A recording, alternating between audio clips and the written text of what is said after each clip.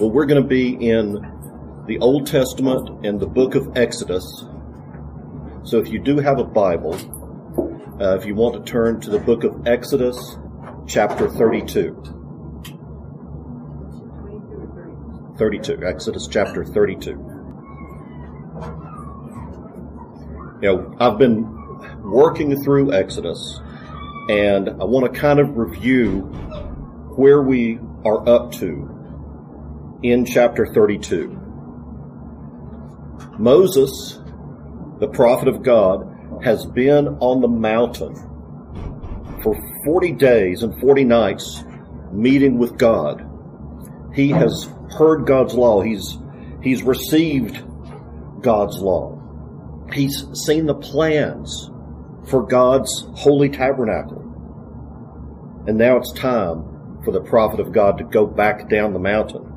Well, then God breaks the news to him that while the two of them have been drawing up plans for the new sanctuary, the Israelites down at the bottom of the mountain have been making some plans of their own. At this very moment, under the direction of the associate shepherd, Moses' brother Aaron, they are offering ungodly worship to an unholy cow. Moses has been gone only a few weeks, and already these people are turning away from God. The Lord brought them out of Egypt to worship Him, but now they've decided to go back to the pharaohs and their gods. Now, what had Israel done, just to sum it up real quickly, they had corrupted themselves. They had turned aside quickly from God's commands. They had made for themselves a golden calf. They had worshipped the golden calf. They had sacrificed to the golden calf. And they said regarding this golden calf, "These are your gods, O Israel, who brought you out of Egypt." The Israelites had been the recipients of immense blessing, deliverance, provision, the law, the covenant, and now they turn to a golden calf. You know, quite possibly God is ready to unleash His anger, but Moses intercedes. Moses was driven by God to intercede, and he did intercede. You know, one of the things that I mentioned the last time I spoke was that a big part of interceding for others is learning to care about people. It's a way of loving your neighbor as yourself. But the big takeaway from the last time I spoke was this, is that prayer, and we focused last time on Moses' prayer. Prayer is not learning how to get God to give us things we want. Prayer is about learning how to ask God for the things He already wants to give us. But now that we're caught up, I want us to kind of focus in Exodus 32, beginning with verse 15. Now, it's interesting. The Bible, I don't know if you've ever thought about this, but the Bible is full of great sounds. Have you ever thought about the sounds in the Bible? Think of the noise that Gideon and his soldiers made when they attacked the Midianites. The blaring trumpets, smashing the pots, the battle cries. Or think of the sounds that David's soldiers made when they attacked the Philistines.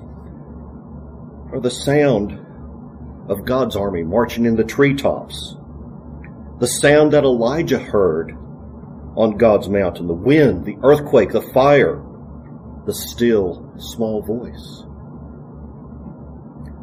And that's just in the Old Testament. In the Gospels too. Animals lowing in the stable. Water splashing in jugs of wine, splashing in jugs. Wind storming over the lake and then getting calm.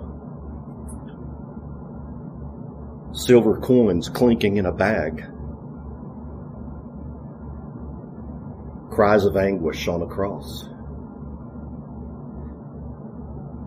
At the end of the days will be the happiest sounds of all, though. The trumpet of God, the last shout of victory, the chorus of heaven. But in Exodus 32 here, there's another sound here. And Moses and Joshua hear it as they're going back down the mountain. And it's a strange sound at first that Joshua wasn't even sure of what it was. So, again, Moses had been meeting with God up on the mountain. And the last thing that God had told Moses was to go down because the Israelites are worshiping a golden calf. And so Moses turned and went down from the mountain. I'm reading in verse 15 here. And the 2 tablets of the testimony were in his hand. The tablets were written on both sides. They were written on one side and the other. Now the tablets were the work of God, and the writing was the writing of God engraved on the tablets.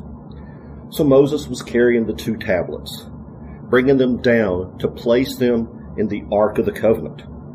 The tablets, as it says, were double-sided, inscribed front and back with the words of the 10 Commandments. Now, if you notice, the Bible emphasizes here that these commandments came from God. Both the tablets and the writing on them were God's handiwork. So when Moses brought them down from the mountain, we're to understand this was not Moses' law. This was God's law. The law was never man's word about God, but God's word to man. And this is why it is still binding on us today. You know, when the church teaches that it is wrong to lie, wrong to steal, wrong to murder, wrong to bear false witness, wrong to desire what your neighbor has, it's not because Christians have a bunch of weird hang-ups. It's because these are divine commands that come with the full weight of God's authority. And knowing that this law comes from God helps us to understand Exodus 32. These tablets that Moses held in his hands, of course, included the first 2 commandments. You shall have no other gods before me. You shall not make for yourself an idol. And guess what? These were the very things that the Israelites were busy doing when Moses came down. So it wasn't just Moses they had to deal with. It was God who had given the law. And so on his way down, Moses joined up with Joshua. So as Moses had been going up the mountain, Joshua was accompanying him. And about halfway up, Moses says, "You are to wait here until I return." And so Joshua, the faithful man that he was, had been waiting there patiently for Moses to return. So when the 2 of them continued on down the mountain and got within hearing distance of the camp of Israel, there was a sound that Joshua couldn't quite make out. The Israelites were making some kind of noise. So this is verse 17. Then Joshua heard the sound of the people as they shouted. And he said to Moses, "There's the sound of war in the camp." Now this, of course, you've got to understand, spoken like a true general. Because Joshua was a military man. So naturally his thought is going to go, wow, this has something to do with warfare. Maybe this noise indicated that God's people were fiercely opposing the enemies of God. Maybe they were celebrating victory over an enemy of God. But what he thought was perhaps the sound of victory celebration, which would have been a positive thing, was actually the noise of unholy, ungodly, sacrilegious worship.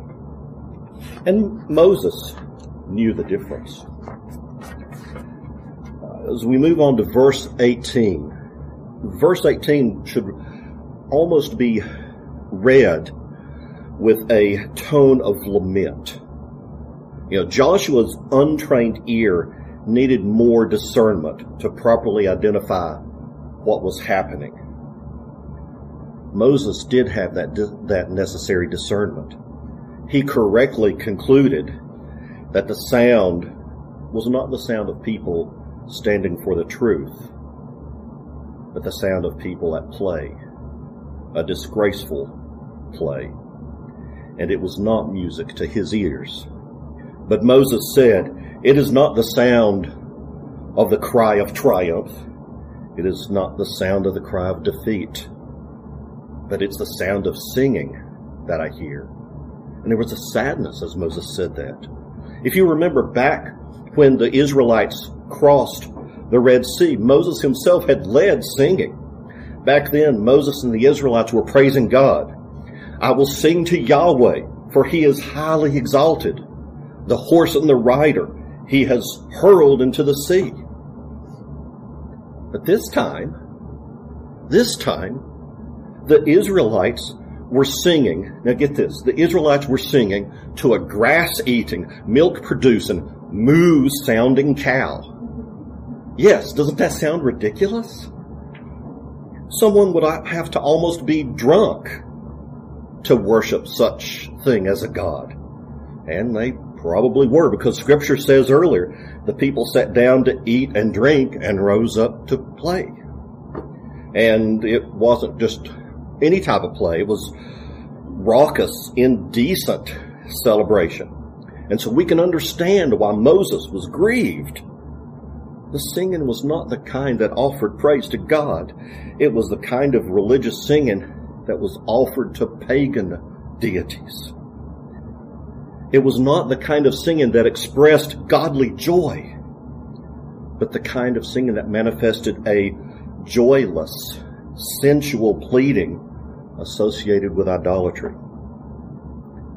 They may have sounded like they were happy and in a celebration, but the people had lost their joy in Yahweh.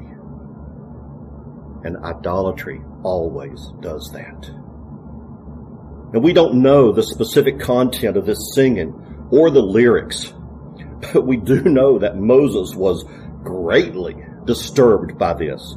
Whatever the content, whatever the tune, it struck Moses' God-tuned ears as dishonoring to God. And I'll tell you, if you think about this, this is something that we need. We need people in our lives who can discern when we have lost our joy. Because oftentimes, the evidence that the joy of the Lord is no longer our strength is the evidence that is revealed when we've lost our joy. And we need God to be our strength. When we are merely going through the motions, we need discerning brothers and sisters, discerning shepherds who will come along beside us and say, "Hey, that singing that's coming from you, that's not authentic." We need discerning husbands, discerning wives, parents that can detect the difference between just a noise and a joyful noise. We need to train our ears to detect the joyful noise. And that requires time in the presence of God. We need to become the people who can discern and will not be deceived by something that sounds noble or sounds righteous, but is actually evidence of evil. And we need people in our lives that have the ability to discern that which is irreverent, that which is worldly, that which is idolatrous. So Moses and Aaron coming into the camp. You know, sooner or later, God will confront our sins, just as Moses confronted the Israelites. Now, out of his great, great mercy, And on the basis of his covenant, God had already decided not to destroy the Israelites. However, their sin needed to be dealt with in a godly way, and that means they were going to have to face the consequences of their sin. And this is always necessary. Forgiveness removes the guilt of sin, but not the consequences. And nor should it, because God uses the consequences of our sin in a sanctifying way, teaching us to never do it again, hopefully. So, dealing with the sin here, dealing with this effectively, takes the kind of godly leadership that Moses exhibited. And as he saw what the people were doing, he took action. We're in verse 19 now. Now it happened, as soon as Moses came near the camp, that he saw the calf and the dancing. And Moses' anger burned, and he threw the tablets from his hand and shattered them at the foot of the mountain. Then he took the calf which had been made and burned it with fire and ground it to powder and scattered it over the surface of the water and made the sons of Israel drink it. Whoa. I mean, it's one thing, think about this, it's one thing to be told that the Israelites, what they were doing, and to hear their laughter, but it was another thing when Moses saw it with his own eyes. There was the calf, a golden abomination, and there were the people dancing around it. And when Moses saw everything going on in the camp, he was so angry that he smashed the 10 Commandments to pieces. He ground the golden calf into dust, mixed it with water, and made the people drink it. As you read that, you go, was that the right thing to do? Was Moses justified? Or did he just lose his temper? Now, there are at least 2 evidences that Moses was right in doing this, that this was justified. And one very simple one was that God did not rebuke Moses for this action. There was another occasion that God did rebuke Moses in a place called Kadesh, when the Israelites had run out of water. As usual, when the people didn't have what they needed, they blamed Moses. They complained. And on that occasion, Moses was so fed up with their grumbling and complaining that he lashed out. He spoke angry words and struck the rock in fury. Moses was angry for himself, though, and not for God. And so God punished Moses for his sin. And that was severe. He did not allow Moses to enter the promised land. But God did not punish Moses for the way he dealt with the golden calf. So what Moses did was right.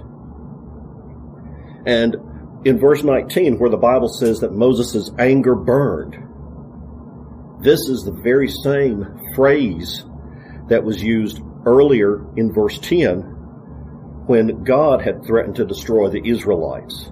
And so there is a kind of a language linking between those 2 phrases. They both responded to Israel's sin with the same type of anger. So this was righteous anger.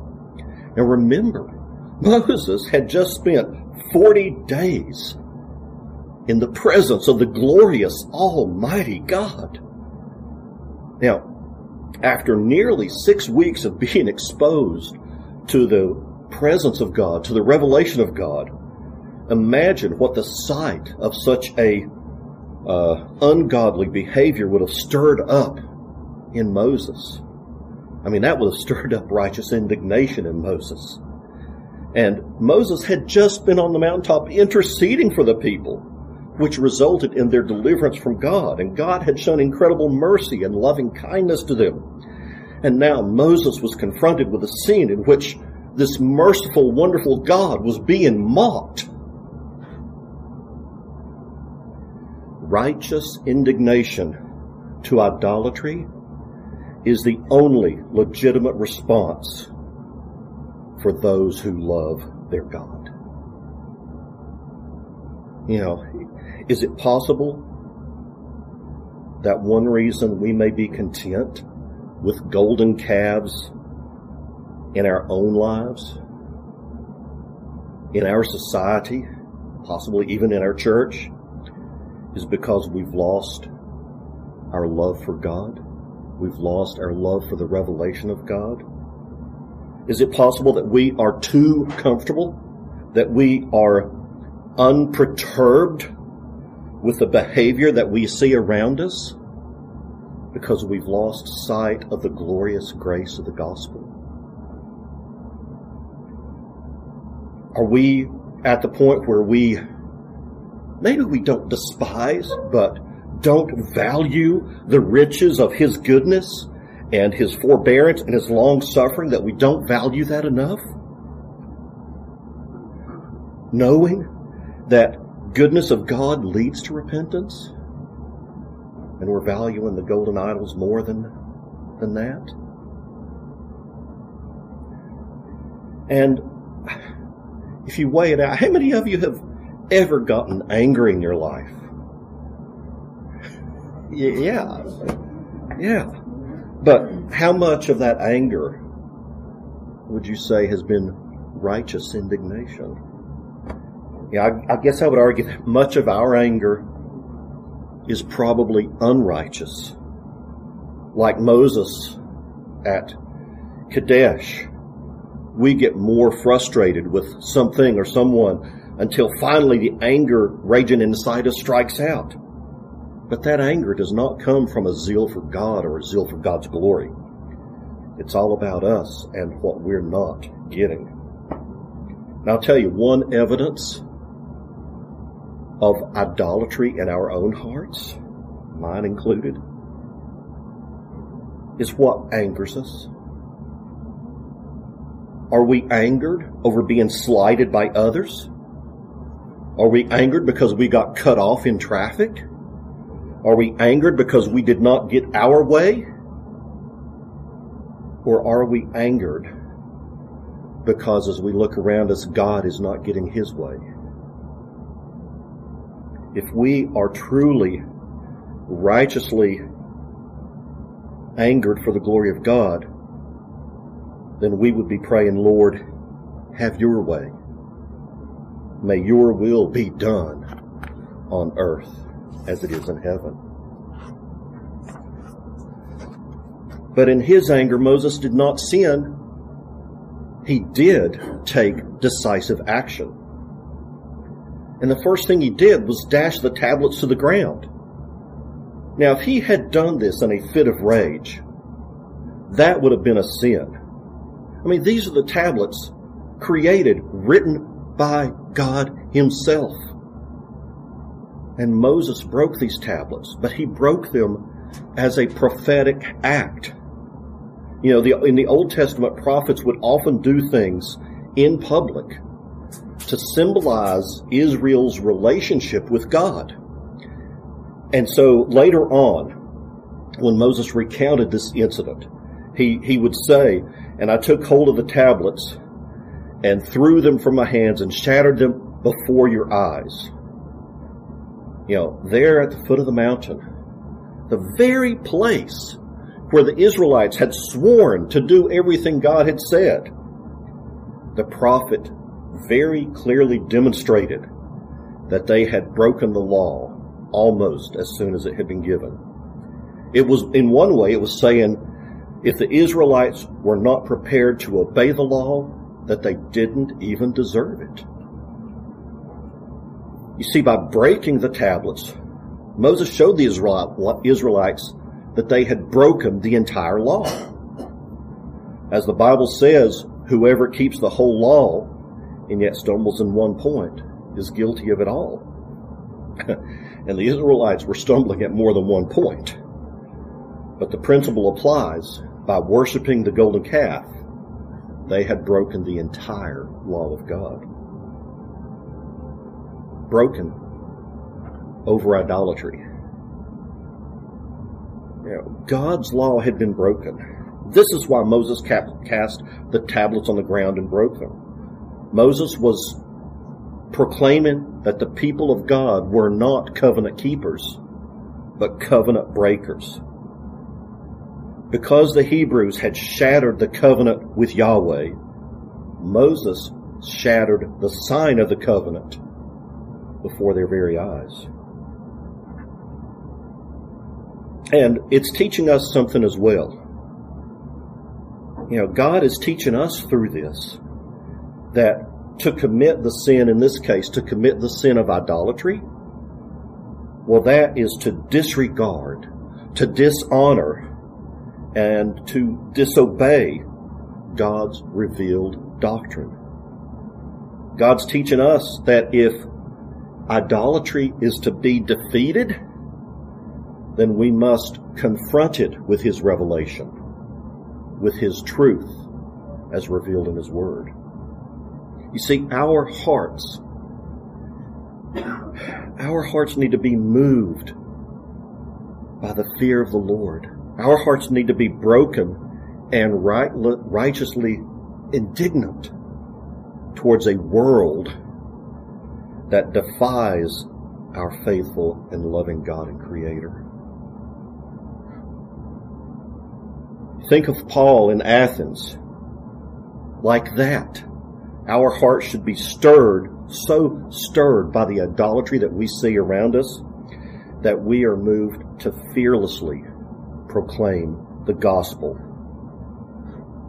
as has been commanded to us, to call all men to repent. Moses must have been quite a leader, especially if you contrast him to Aaron. Moses had no fear of man. Moses had zero tolerance in his approach to idolatry. Moses took that disgusting golden calf, destroyed it. He burned it. He pulverized it. He liquefied it. And then he made the people drink it. That must have been quite a scene. But you've got to ask, what was the purpose for this action? I think in a very practical sense, Moses was putting a bitter taste in their mouths with regard to idolatry. He wanted to impress upon them that idolatry is unpalatable, in a sense. He wanted to humble them in such a way that they would think twice before doing such a disgusting thing. He wanted them to taste the shame that accompanies idolatry. He wanted them to taste the consequences of sin so they would steer clear of it. He wanted them to see the foolishness of this idolatry. He wanted to impress upon them the truth that if they could drink this God that they were worshiping, it obviously was not much of a God. Something that can be digested isn't much of a God, is it? He wanted to get that through their heads of what folly that this had been. He wanted to impress upon them that this idol could not satisfy at all. You see, idols are not to be tolerated. Idols are not to be tolerated. They are to be annihilated. We need to do this with our own idols, whatever they may be. And we are all idolaters at one point or another. A.W. Pink described an idol as this: anything which displaces God in my heart. It may be something which is quite harmless in and of itself, yet if it absorbs me, if it be given first place in my affections and my thoughts, it becomes an idol. It may be my busyness. It may be a loved one. It could even be my service for Christ. But anything that comes into competition with the Lord's ruling me in a practical way is an idol. So we have to ask the question, is there anything that displaces God in our hearts? Is there anything that competes with Him for our attention? What do we desire? What do we praise? What do we think about? What do we pursue? These are the things that replace God in our hearts. And the only safe way to deal with them is to get rid of them altogether. Now, one question that confronts us if we examine ourselves and say, Lord, there are idols in my heart, is how do we deal with it? I think all too often we try to deal with idols, with things that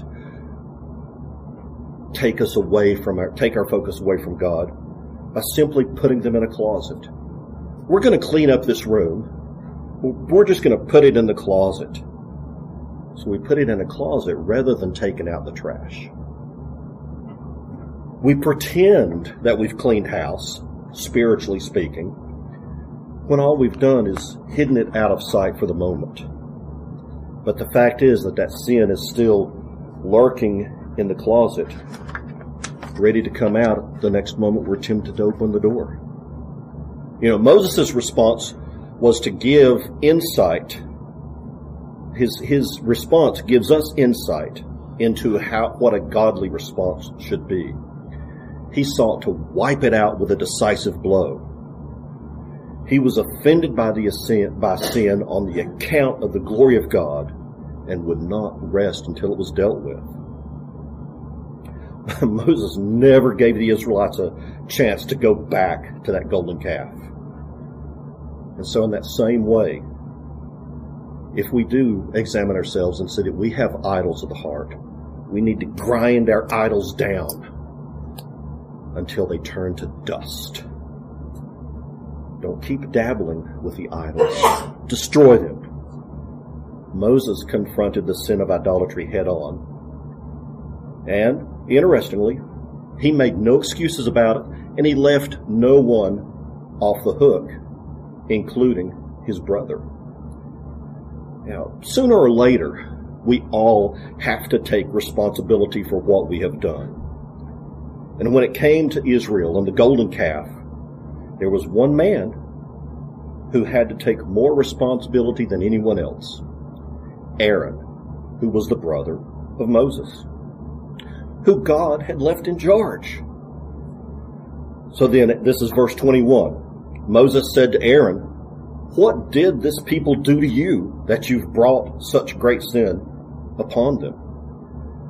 Moses almost seems a little bit sympathetic. He knows what the Israelites are like, and so he had some idea of what Aaron was up against. But how did they get him to do something so wicked? Moses assumed they must have done something like threaten his life. But Moses also held Aaron fully responsible. Calling this golden calf a great sin, Moses put the blame right where it belonged. No matter what the people had done, Aaron had no excuse. He had to take full responsibility for what had happened. At this point, Aaron should have made a full confession. When Moses came to confront him, Aaron should have said, "It doesn't matter what they did to me, Moses. I was the one who led them into sin. I was their spiritual leader, and so it was up to me to help them worship the one true God. Forgive me. The golden calf was all my fault." That would have been the correct response. But was that the response that Aaron gave? No, far from it. Instead, I think Aaron responds just like we would tend to respond. And Aaron said, "Don't let the anger of my Lord burn. You know the people yourself. They are prone to evil. Indeed, they said to me, 'Make gods for us who will go before us.' For this Moses, the man who brought us up from the land of Egypt, we do not know what has become of him. And I said to them, whoever has gold, let them tear it off. And so they gave it to me, and I threw it into the fire, and out came this calf. You know, Aaron's, I guess, half-hearted act of repentance teaches us how not to confess our sins. There's at least 3 problems with his confession. And the first was telling his accuser to back off. I mean, Moses was there for Aaron's benefit. He was confronting him with his sin so that he could receive forgiveness. But Aaron tried to turn it against Moses. He's like, back off, man.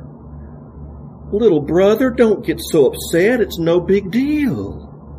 You know, by telling Moses not to get angry, Aaron made it sound like Moses is the one who had the problem. He was trying to appease Moses without addressing the real issue, which was the wrath of God against sin. And sadly, this is, I think, what happens so many times when people are confronted with sin. They turn it against those who are confronting them. What's your problem? Why are you making such a big deal out of this? They turn the confronting of sin into a personal issue. And sometimes they would accuse the accusers, complaining about the way they're being confronted. Sometimes they would try to placate the accusers without making a full confession of sin. And their goal is to get the people to just leave them alone instead of actually dealing with the sin. And this is what Aaron was doing. Instead of saying, brother, I have sinned against God, he just going, now, just don't get angry. Well, the second problem was that Aaron was trying to blame others for what he had done. Well, Moses, you know these people, you know how they are. I realize you've been gone a long time, only 40 days. You've been gone a long time, and maybe you've forgotten how bad these people are, but they sin a lot. And by the way, may I point out that you being gone so long didn't help matters. And then Aaron proceeded to explain, when Moses failed to return, the people demanded a new deity, and Aaron tried to say it to exonerate himself and says, well, the people made me do it. And again, do you recognize this? This is what people do when they're confronted with sin. First, they tell people to back off. Then they will shift the blame. There's always somebody else to blame. My parents didn't love me growing up. You know, my boss doesn't treat me fairly. He was yelling at me. She pushed me. He pushed me. They went behind my back. Everyone else is doing it. Excuses. Now, usually there is some truth in excuses. Of course there is. People sin all the time, often in ways that tempt us to sin. And this is what happened to Aaron. So what he said really was true as far as it went. And Moses knew it was true. And no one knew it was true better than Moses. But you've got to understand that what the people were doing was irrelevant to the issue at hand, which was Aaron's own personal sin. You can't shift the blame. No matter how much pressure he was under, he could have resisted with God's help. God would have helped him to do what is right. And so Aaron had to take the blame. Remember, when it comes to our sin, even if we are provoked, there is no one else to blame. This is something to remember when someone confronts us with our own sin. It's so easy to make excuses. It's so easy to find someone else or something else to blame. But when it comes to confessing our sin, all that is completely beside the point.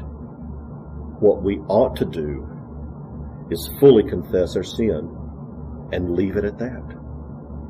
What we usually do is make a partial confession that is then clouded over with excuses and extenuating circumstances.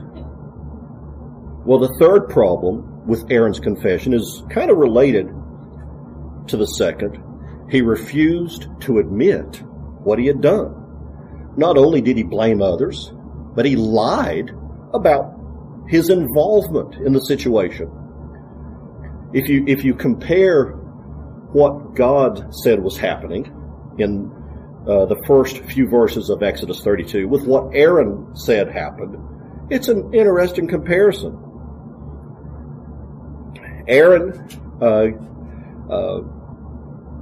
So God's version carefully explains that Aaron took the gold. He made an idol. He used a tool to carve it like a calf. Aaron built the altar. Aaron then organized the worship service of the golden calf. Well, Aaron's story about this was a bit shorter and left out a few details. You know, by the time Aaron leaves out all these incriminating details, all that's left to say is, so they gave it to me, the gold. I threw it in the fire and out came this calf. Really, Aaron? Really? So at first Aaron said the people made me do it, and now it's the fire did it. You know, and I'm sure Moses just stood there with his mouth open going, you expect me to believe that? And I guess in my mind, I was kind of drawing up this picture of the carving tools, the where they had melted down the gold was probably off to the side somewhere, and Moses is looking at the tools that he'd used to carve it, the remains, going, well, what's that, Aaron? I just threw it into the fire and it just came out like that. So when God tells the story, Aaron plays a starring role in the creation of the golden calf. But to hear Aaron tell the story, he's just a minor character in the whole thing. And he treated this golden calf like some kind of spontaneous miracle. Cow? What cow? Oh, that. Well, I've been wondering about that myself. How did that get here? It's unbelievable, Moses, I tell you. The people took off their jewelry, and the next thing you know, here's this cow. You know, idols are always man-made. But Aaron tried to make it sound like this one was self-produced. You know, Aaron put his own spin on the story. But you know what? The Bible calls that lying. And it's another strategy that sinners often use to avoid confessing sin. We downplay the depravity. We minimize the wickedness of what we have done. When we explain what happened, we will conveniently leave out details that show us in a bad light. I'm not going to ask if you've ever done that.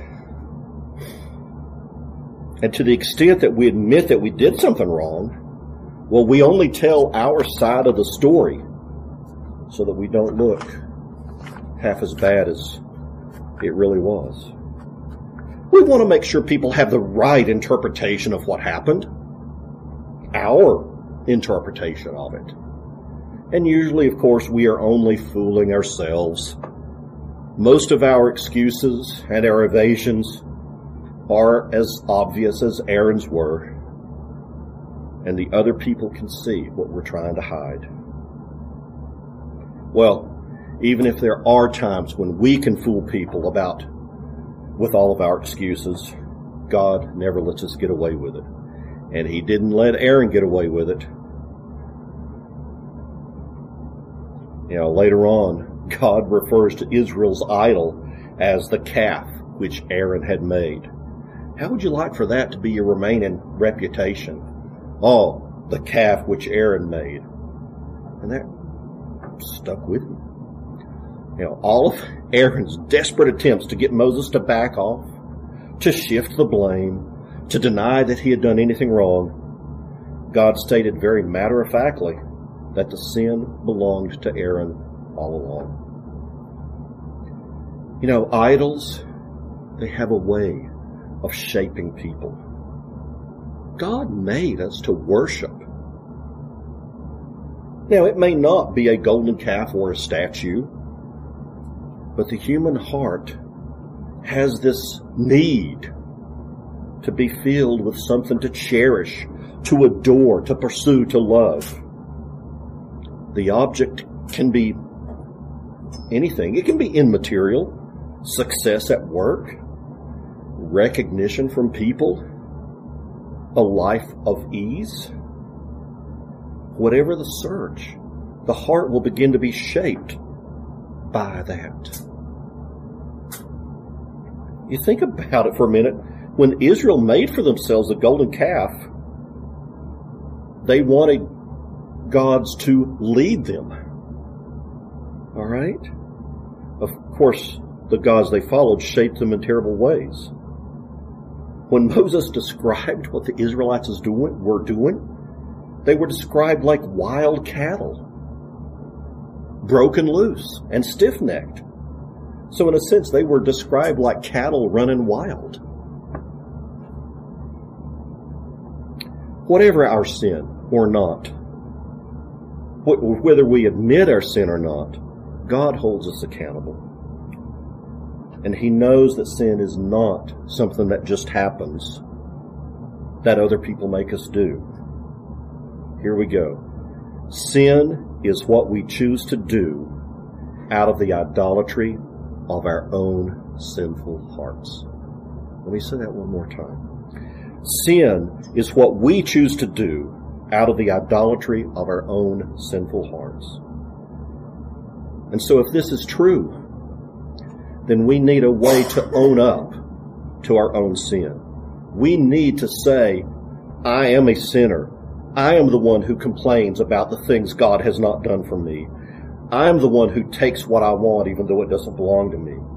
I am the one who gets mad on the driving to work and curses people under my breath. I'm the one who looks down at other people's weaknesses. I'm the one who exaggerates my own accomplishments. I'm the one who is bitter. I'm the one who cannot control my rage. I am the one who uses words to tear other people down. I am the one who commits the secret sin that nobody else sees. I am that sinner. We need to take the blame for our sin.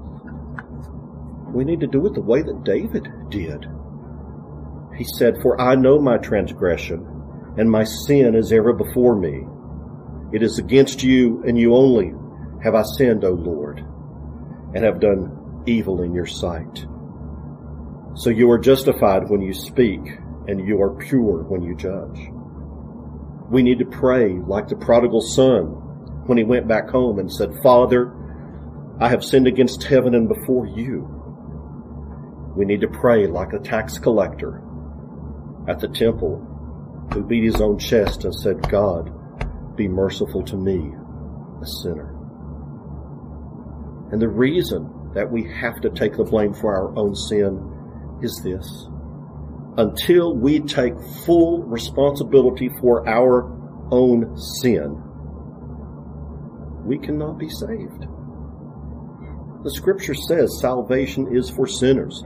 It is for the people who know how badly they have broken God's holy law. The saying is trustworthy and deserving of full acceptance, that Christ Jesus came into the world to save sinners, of whom I am foremost.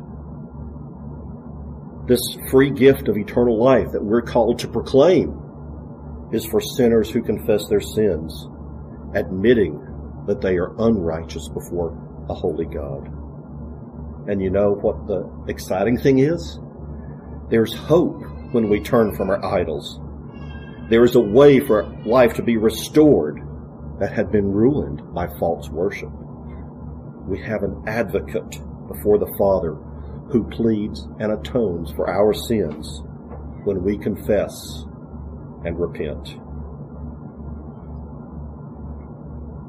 Think about it. It was because of our idolatries that Jesus Christ drank the bitter cup of the Father's wrath. It was because of our idolatries that Jesus Christ, God's only Son, suffered and died on the cross. We're called to look at the cross and be thoroughly disgusted with our sin, because that is the only antidote for the idols in our hearts. And the beauty of the good news of Jesus Christ is that He remakes us into His image. He takes a life that has been shaped by idols, and He begins to form it in a way where we look increasingly like Him. He rescues us from false worship and gives us hearts that desire what He desires. The ruined is restored. And He can do this because He is Lord, sitting at the right hand of the Father. He intercedes for us and offers Himself for us. And for this reason, we're called to worship Him and worship Him alone. Let's pray. Lord, Father, we come before You and ask corporately for forgiveness for the idols in our lives. May we be broken-hearted over idolatry in our culture and idolatry in our own lives. Show us our hearts and our sins. Help us to understand what our sins truly deserve. And then help us to understand how much we have been forgiven. I pray You would help us to be discerning husbands, wives, and parents. May our response to idolatry be righteous indignation. Rescue us, Father. Restore us and renew us. I pray this in Jesus' name. Amen.